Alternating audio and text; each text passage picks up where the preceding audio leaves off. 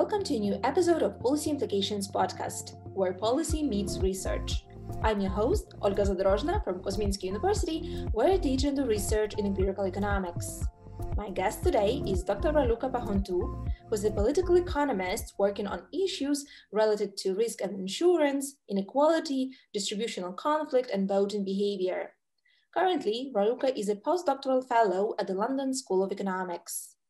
Today, we will be discussing her recent paper called Mind the Gap, Why Wealthy Voters Support Brexit, which is co-authored with Jane Green.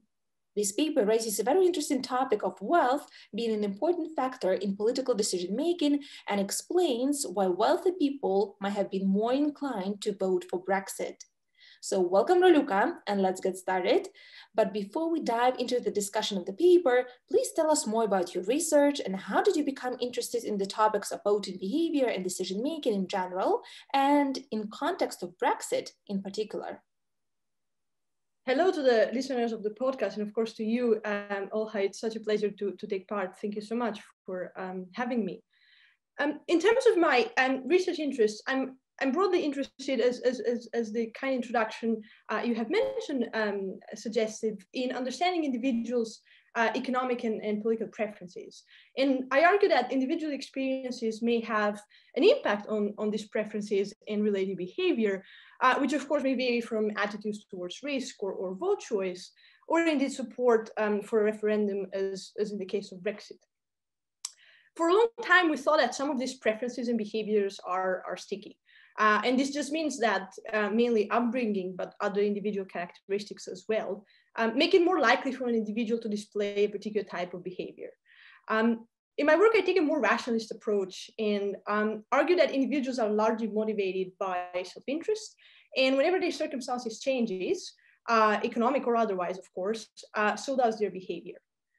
Whether this is true, of course, matters quite a bit because we're interested in what drives public opinion changes. And one challenge in that is identifying whose preferences change. Ultimately, who do we vote for, or whether the UK decides to stay in the EU or not, has important consequences for the livelihoods of those involved, varying, of course, from things like price of goods or free movement opportunities, as in the case of Brexit or membership in the EU, to public goods provision, immigration policy, and others in the case of domestic politics.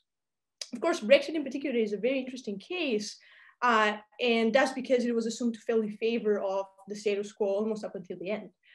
In fact, recent experiences with referendums in Europe and elsewhere have vindicated a status quo bias, which means that individuals prefer the current situation to an alternative, more uncertain one. In the case of Brexit, a very narrow majority of voters, 51.9%, supported leaving from the EU, amongst, of course, considerable uncertainty over whether the country's prospect of leaving the EU with a trade deal was realistic or possible, or indeed whether it was possible to secure trade agreements with other countries.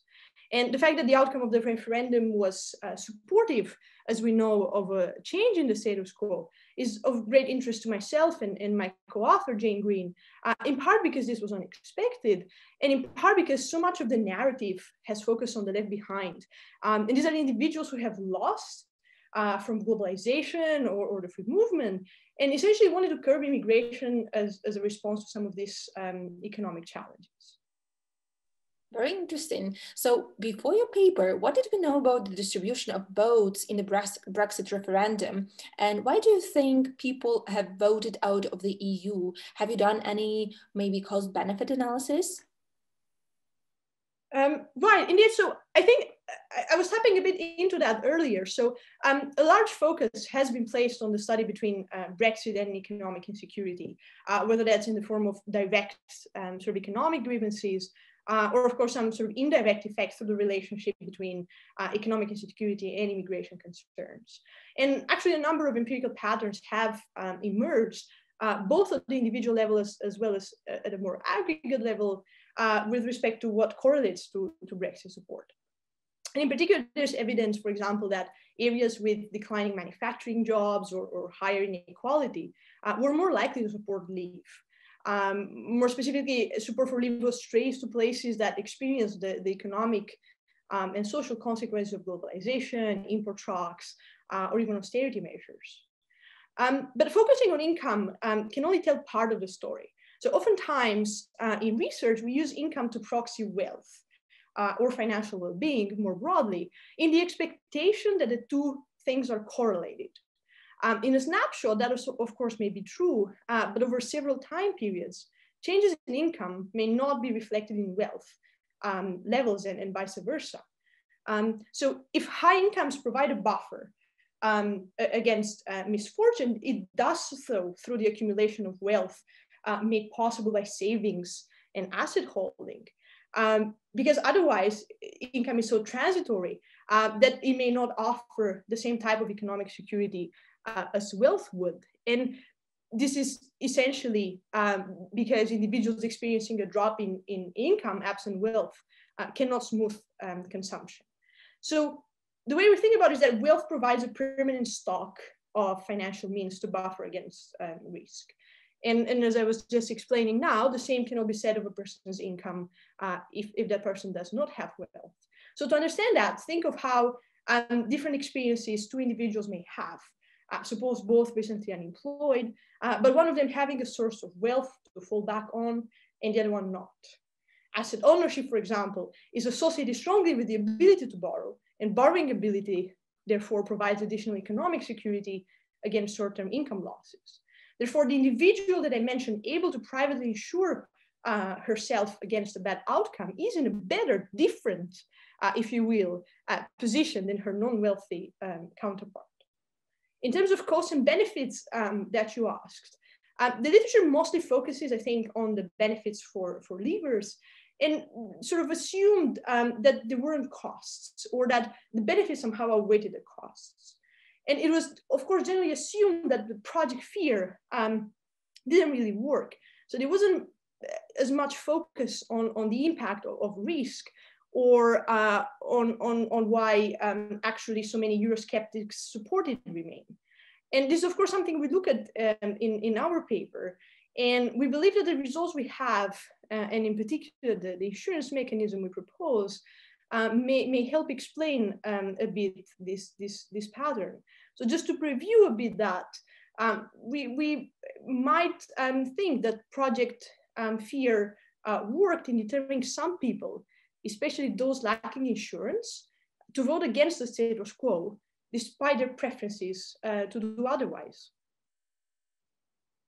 So it's very interesting that you look at wealth as an economic insurance against political risks.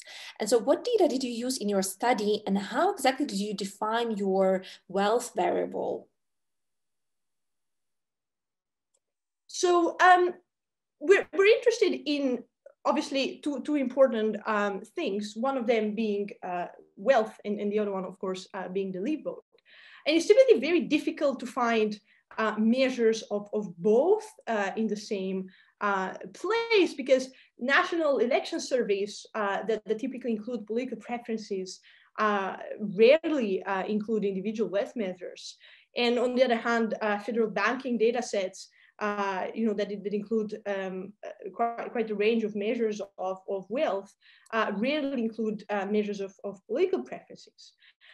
So in our case, we managed to find this rare opportunity to use two data sets, one from the British election study and the other one from the Bank of England's panel survey of income and expenditure that contain both of these key variables that I mentioned.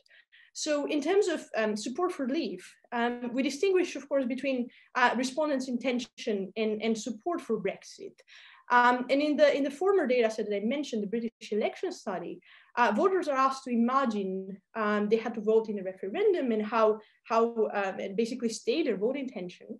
Whereas in the Bank of England data, respondents were asked about their support for the current situation, which was, of course, the fact that UK voted to leave the EU. And this was important to basically make sure that vote intention was not related to the respondents' assessment of the possibility of a second referendum. With respect to the other variable, the wealth variable, we distinguish between financial and property wealth in our paper. So liquid wealth, which is the former, is just readily available savings, of course, net of debts. And this may compensate for short-term income losses, smoothing, of course, consumption in the short term, as I was saying earlier. But of course, unlike expectation from consumption and saving smoothing over the life cycle, in practice, what we see is that very few people actually accumulate substantial savings. And this is especially true in the UK case where we look at where property wealth is actually substantially higher than financial wealth. So for example, just to give you a sense of the data from a few years ago shows that the mean UK property wealth was around £85,000, in contrast to only about £28,000 in savings. And this is quite a sticky characteristic of the UK system, partly because of some government-induced incentives to take up home ownership in the 80s, and of course the subsequent appreciation of home prices as well. So once you had your data, and indeed great that you were able to find those measures. So what was your main estimation strategy then, and what were your main findings? Right, so the starting point, I think, is to say that the literature on determinants of Brexit uses cross-sectional comparisons. So what this just means is that we end up comparing individuals of similar age, education, income, etc. But we are unable to account for things we do not know about individuals. So the worry is that more educated individuals or higher earners or wealthier people, for example, have some characteristics that make them systematically different than others. For example, they may work harder or be more motivated or more cosmopolitan. And because of these factors, oftentimes such analysis could be misleading, as these factors we cannot account for that I just mentioned may instead drive some of these behaviors we observe. So we're aware of these dangers, and to address that, we've run 3 different types of analysis.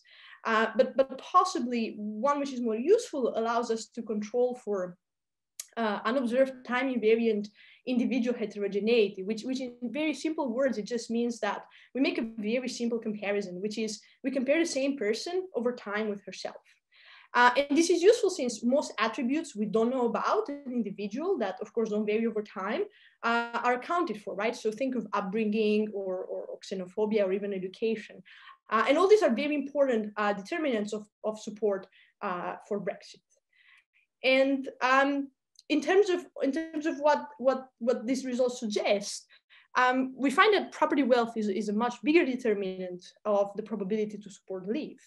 But the financial wealth may have had an effect as well. And we also confirmed through a hypothetical gamble experiment what myself and others have previously found, which is that wealth affects individuals' willingness to take risks, such that wealthier individuals are more risk-taking. And we also see a bit that those with higher wealth thought that they would personally be less affected by Brexit than those on lower wealth, which of course we interpret as evidence of this insurance mechanism. So I guess together the results we think may explain why wealthier individuals were more likely to support Brexit. And so your research result basically suggests that political interests of those who are the most vulnerable economically were not met in the case of Brexit vote. So how can policymakers support those voters now? What can they do to support them? Oh, that's a very interesting question. And I guess it's going to depend a little bit on how things plan out. But for example, one thing that the research suggests is that less wealthy or generally poorer voters, for example, are less likely to turn up in elections, right? So they're less represented politically. And of course, there are several ways that this can be tackled from a policy perspective, such as through campaigns encouraging people to turn out or giving people free time from work to go vote on election day. And these are just some of the ways we have to tackle some of these issues. There's also quite a bit of research on the relationship between inequality and redistribution preferences, for example.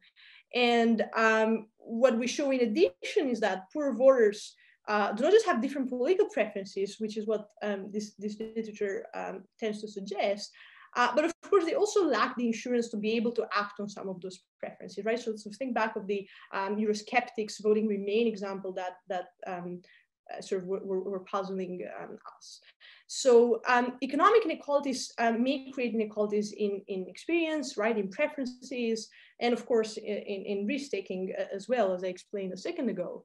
And of course, Brexit needs to deliver to these people who wanted to vote for it, but weren't financially prepared. In terms of what we can do to tackle this, I mean, again, there are several ways potentially. So governments tend to help people that may be affected, obviously negatively by shocks via social insurance programs, right? So you can think here, for example, of unemployment benefits. And it's likely that the government would potentially have to continue doing that, much like what we've seen, of course, in the response to the pandemic in this country, and may just simply have to respond to some of these potential spillover effects if the economy suffers with Brexit. Yeah, that's indeed a very important issue, especially nowadays that we live in the world of pandemics, and those the most vulnerable economically, they become more vulnerable health-wise as well. So thank you very much, Raluca, for an interesting discussion. And I do hope that policymakers in the UK, but also in the EU, will take the results of your paper seriously and will make well-informed policy-making choices. So thank you very much. Thank you very much for having me.